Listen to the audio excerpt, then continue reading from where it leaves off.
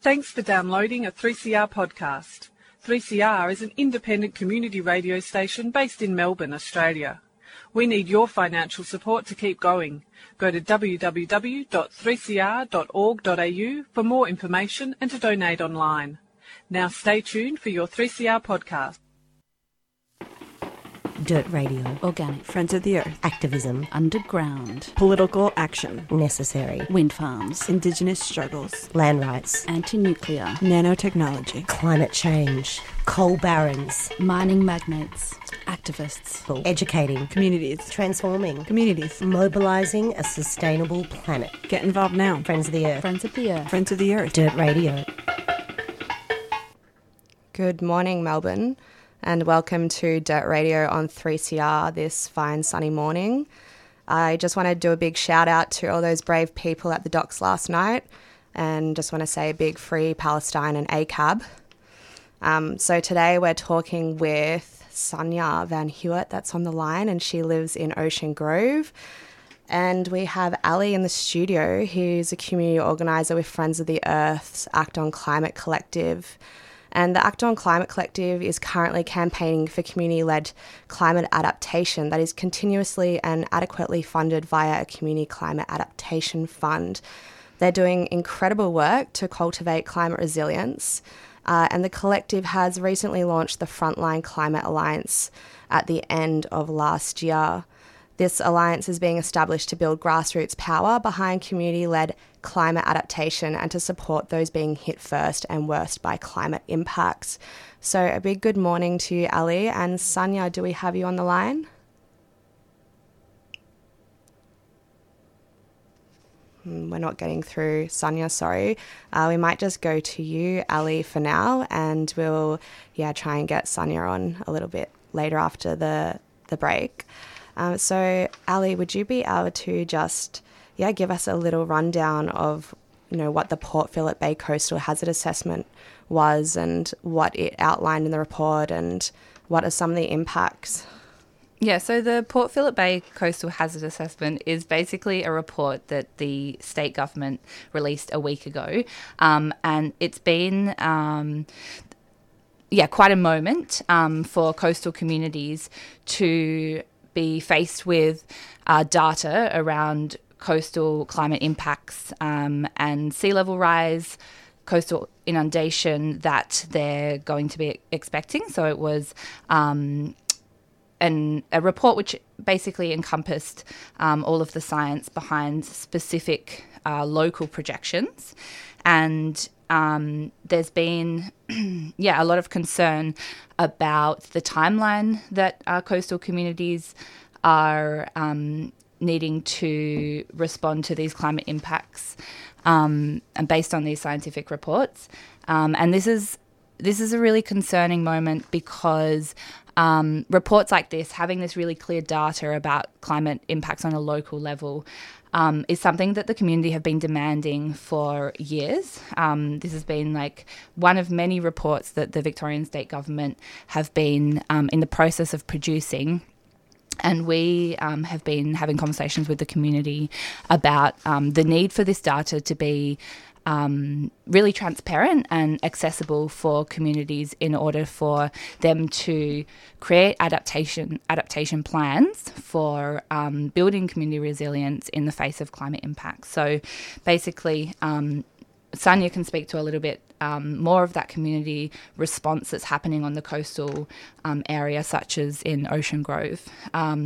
But from the perspective of our collective at Friends of the Earth and the work we're doing in the climate impact space, we're really concerned about the lack of transparency that's coming out of the state government at the moment. We are really wanting to see so much more in terms of the data around the climate projections for the state, because we know that climate impacts are here already, and communities need to have all of the resources that they need in order to act in response to these impacts. So what that looks like for us at the moment in terms of action is, bringing together communities from across the state who are on the front line of climate impacts and having conversations about their adaptation plans. So in the climate movement, there's a lot of work being done to mitigate climate impacts. But what we're focusing on at the moment is the fact that there is a bunch of climate impacts that are already locked in. And so we need to support communities to actually create plans to adapt the way that they're living and responding to these climate impacts. So it's a really defining point in our trajectory of having local evidence around these climate impacts.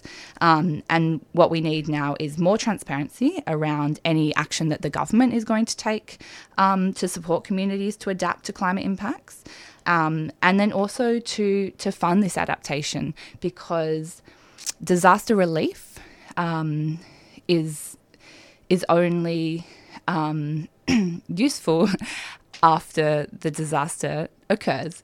But what we can actually do is increase the resiliency that communities have in the face of disasters, and to soften the impacts and to ensure that there is protocols and structures in place to care for people as these impacts worsen. So it's a strategy that happens alongside mitigation in order to, give the communities the resiliency they need to withstand impacts, really considering the different people and different ways that they're vulnerable to climate impacts, whether it be, bushfires, floods, etc. So, at this stage, we're really focusing on supporting communities to be visioning what their adaptation plan might look like, and then we're working towards calling for the state government to fund adaptation measures. So that would be through a Victoria-wide adaptation fund, and we would like to see that permanently secured in the budget. And that would allow communities to apply for funding for their localised projects. And these initiatives will be tailored to their specific impacts, their need for resilience, and with their local knowledge, designed to respond to what's already happening and what's only going to be worsening. And do you have a few examples of maybe what these projects could look like, or if they're already happening in these communities? So I think in light of the recent flooding events in Victoria, we can take that as an example, and preparing for how we're going to respond to major events like that could include initiatives like mutual aid and having infrastructure around like flood wardens, for example, where you actually have people in the community who are dedicated to watching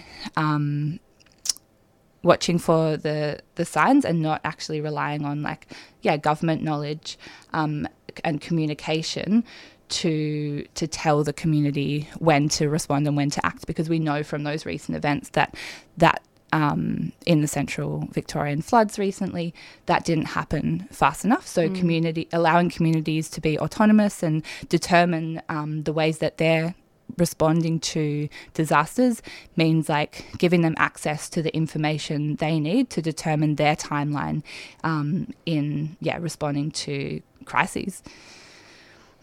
Yeah, absolutely. Really important stuff, and really things that should have been considered and actualized a while ago now, considering we're in the depths of, climate catastrophe, and, these floods that happen in Victoria.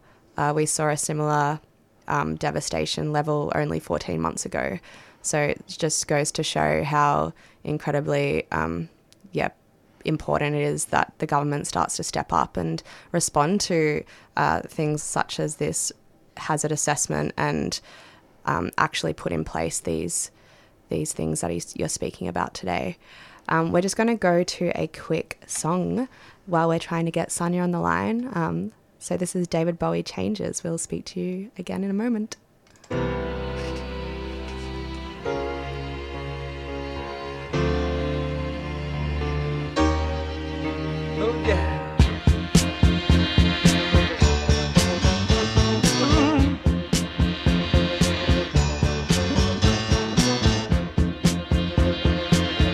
Still don't know know what I was waiting for, and my time was running wild, a million dead-end streets, and every time I thought I got it made, it seemed the taste was not so sweet.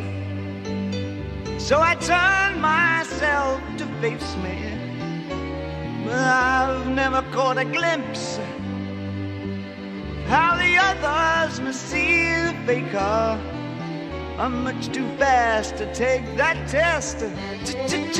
Changes. Turn and face the strain. Changes.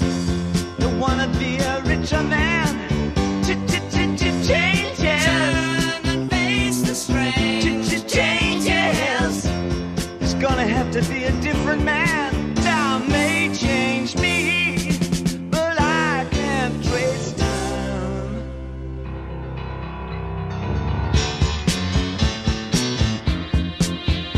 Ooh, yeah.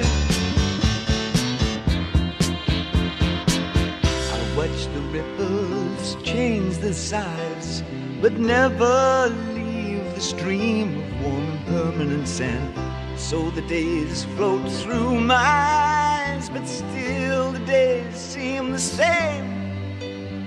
And these children that you spit on as they try to change their worlds are immune to your consultations. They're quite aware of what they're going through. Changes. Turn and face the strain. Changes. Don't tell them to grow up out of it. Changes. Turn and face the strain. Changes. Where's your shame? You've left us up to our next event. Time may change me. You can't trace time. Strange fascination fascinating me. Our changes are taking the pace I'm going through. Changes. Turn and face the strain. Changes. Ooh, look out, you rock and rollers. Changes. Turn and face the strain. Changes. Pretty soon now you're gonna get older. Time may change me, but I can't trace time. I said that time may change me, but I can't trace time. Welcome back to Dirt Radio and 3CR. You're listening to Alana Mountain from Friends of the Earth with Ali, and we should have Dr Sanja Van Huet on the line from Ocean Grove. Sanja, are you there?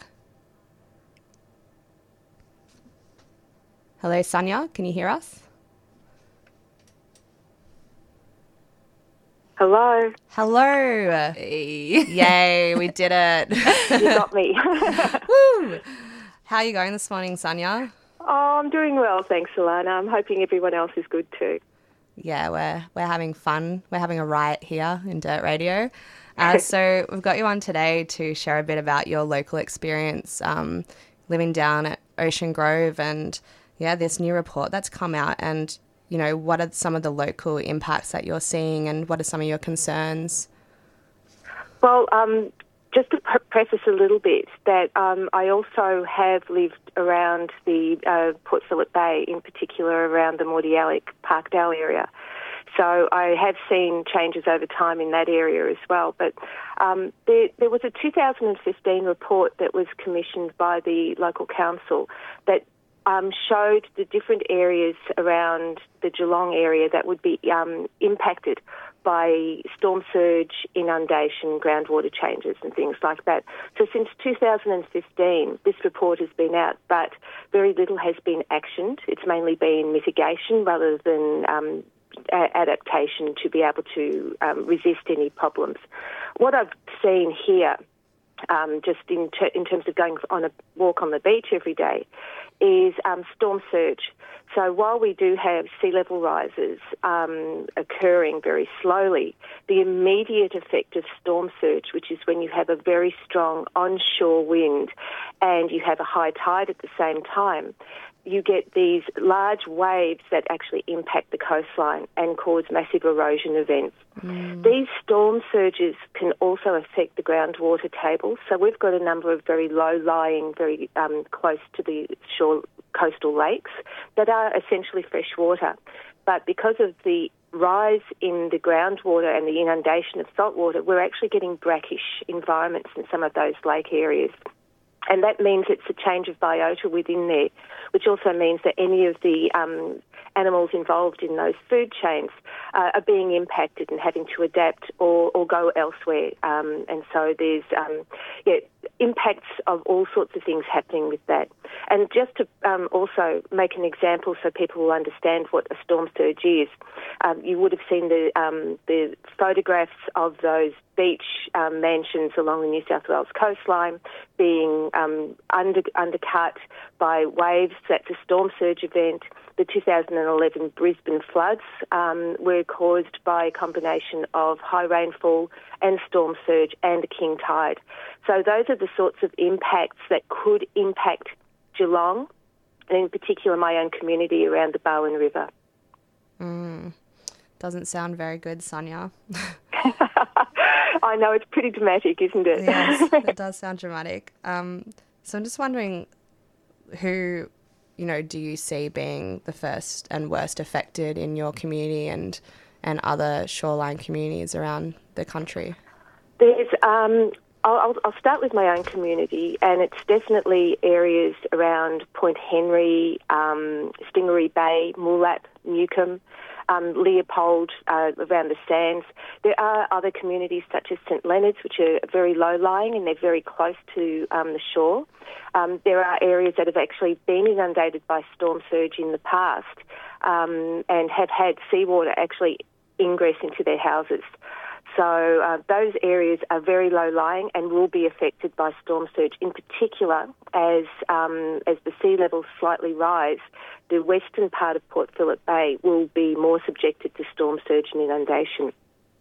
The coastlines, the cliff coastlines, of course, are eroding. I've estimated we've lost at least 3 metres of cliff along the Ocean Grove to Colandina to Queenscliff foreshore since I think about 5 years ago. So we've just lost 3 metres of cliff area just because of storm surge. Wow, that's incredible. That's really quick. Oh, it's frightening. It's really frightening. And that doesn't count what's happening along Port Phillip Bay and things like that, where we've got a lot of coastal communities. And while we tend to think of people as being well off and living in these coastal environments and on the foreshores, a lot of places are also quite, like they're hard-working, middle-class and lower-class people living in, accommodation that they can afford. And they're also at danger. Places along the Elwood Canal are in danger of inundation. People living in Werribee, a lot of the new estates that are at low levels. Around Chelsea Heights, where you've got wetlands that have been reclaimed as housing estates. All those sorts of areas are under threat of inundation of groundwater by salt, and also flooding events, even though they're further inland because of the groundwater rising. Yeah, Sanja, I think you raised such a good point in terms of these kinds of crises exacerbating existing struggles for people and how disproportionately people will be impacted by climate impacts. So those who are living precariously,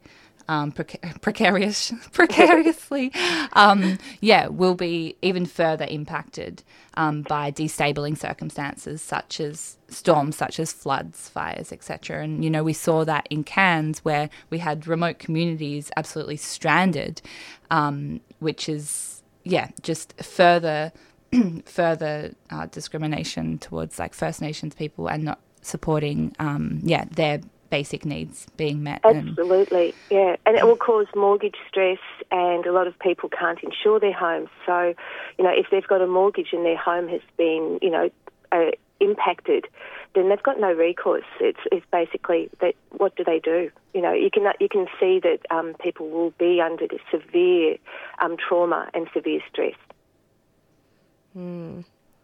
I just wanted to ask you both, what's your take on the release and the response from the community so far and, the government? I might start with you, Sanja, and then go to Ali.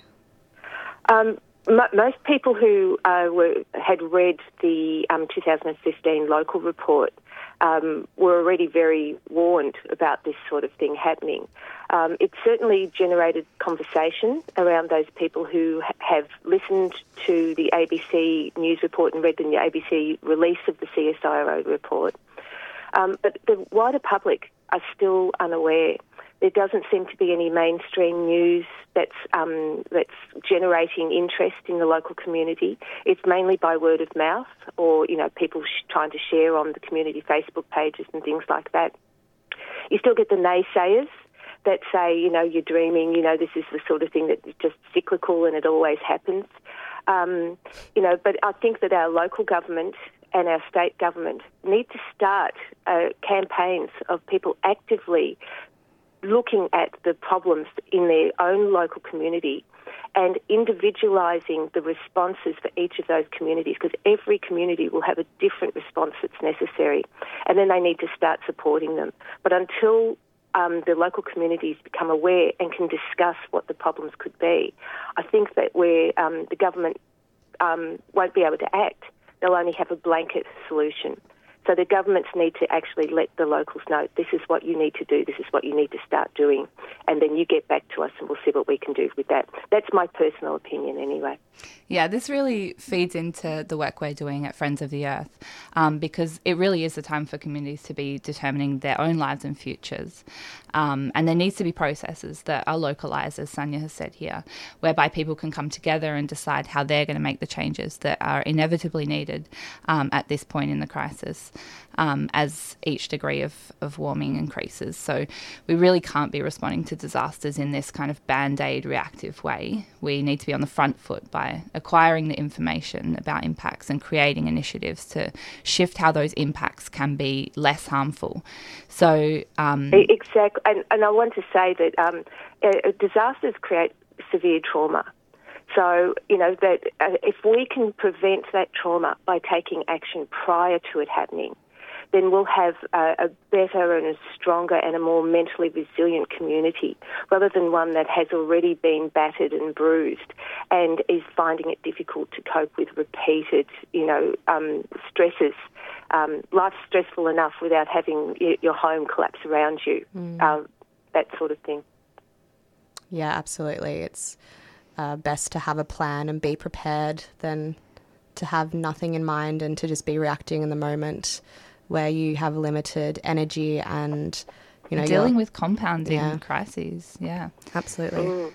I think also in terms of like a broader statewide community response, what we're working on is really calling for an adaptation fund to be permanently secured in a state budget, because that really allows communities to have that autonomy and self-determination to be creating their visions and also for them to be funded. So to have that pool of money set aside by the state government and to have communities apply for funding from that to put towards their own local adaptation plans and initiatives. So at Friends of the Earth, we're starting to bring together people from across these climate impacted frontline communities to discuss how we get more transparency around these kinds of government reports and communications to have the information and access we need to the knowledge of what those impacts look like for each community, and then to be responding to creating the resources needed for different parts of the state. And alongside this, we're really building power to kind of campaign for this adaptation fund, so that we have this really tangible resource from the government alongside the community power of creating our own plans and really relying on ourselves and each other to create the safety and resiliency that we need. So we are running this campaign which is connected to the Frontline Climate Alliance in Victoria. And this is a alliance that we've recently launched, and we have another meeting coming up on Monday at midday, which anyone is welcome to join and participate in discussion around how we as communities locally as well as collectively adapt and build resiliency to climate impacts and build power to make sure that we are utilising all the resources that we have in our communities and beyond to be more resilient to climate impacts. Absolutely. We're just going to go to a quick announcement and we'll be back with Ali and Sanja in a moment. I want to drop food, not bombs. Hot trains, volunteer at every info shop. I want to give free therapy out in the park. Go to free school, dumps and time practice rock. Drop food, not bombs. When I was new to Melbourne, I found a Food Not Bombs flyer on the road, and I had like this fist with a carrot, and carrots are my favorite vegetable. Yeah, I think they were asking for help doing stuff, and I got in touch. We, I guess, rescue food that would otherwise go to waste. I like the aspect of sharing food and not making anyone feel obligated to pay anything for it. We make a real point at Food Not Bombs of involving everyone who wants to be involved in whichever part they want to be involved in. For more information, go to fnbmelb.noblogs.org. Food Not Bombs is a 3CR supporter. Food Not Bombs. You're listening to Dirt Radio, Friends of the Earth on 3CR. I'm Alana and we have Ali and Sanja on the line.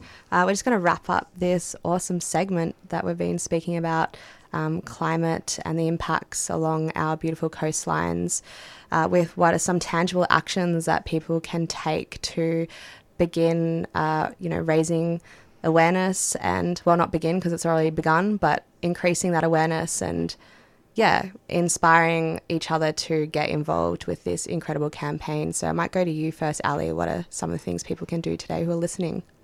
Yeah, I guess there's a range of ways people can engage with taking action on issues like climate impacts and climate justice. Locally, building relationships with our neighbours and actually building stronger connections in order to respond to these disasters and worsening circumstances is one way. Demanding transparency around government reports and data to be released so that communities can then take that data and act on it as accurately as possible. To join campaigning like we're doing at Friends of the Earth for a Community Climate Adaptation Fund for Victoria, or participate in conversation around the Frontline Climate Alliance in Vic. And then also climate justice means land back, and Jan 26 is this Friday. And so turning out to your local rally here in the city is a really integral step in taking action for climate justice. Solidarity with First Nations people through this week. Thanks so much, Ali, and really important reminder to people to get out there on Friday, 26. Sanja, do you have a few last comments of how people can get involved? In the local community, the social media, every community has its own Facebook page. So sharing the reports, especially the local reports, is really important. Going to your local, to your community government, like I go to the council and I will present letters and read letters out demanding action. If you can do that, flood the local council with that sort of thing and ask them to advocate on behalf of the community to the state and federal governments, they will feel obligated to do that if enough people do that. So community in mass, trying to educate everybody else, spreading the word, and then forcing your local government to help you, to advocate for you. I think they're really powerful tools which might help, the state and federal governments actually take action, more targeted action. Absolutely. That all sounds like really important points of action. I just want to say a really big thank you to you both for joining me today on air, and I hope that folks out there have some tangible things that they can go on with, and big shout out to our comrades yesterday fighting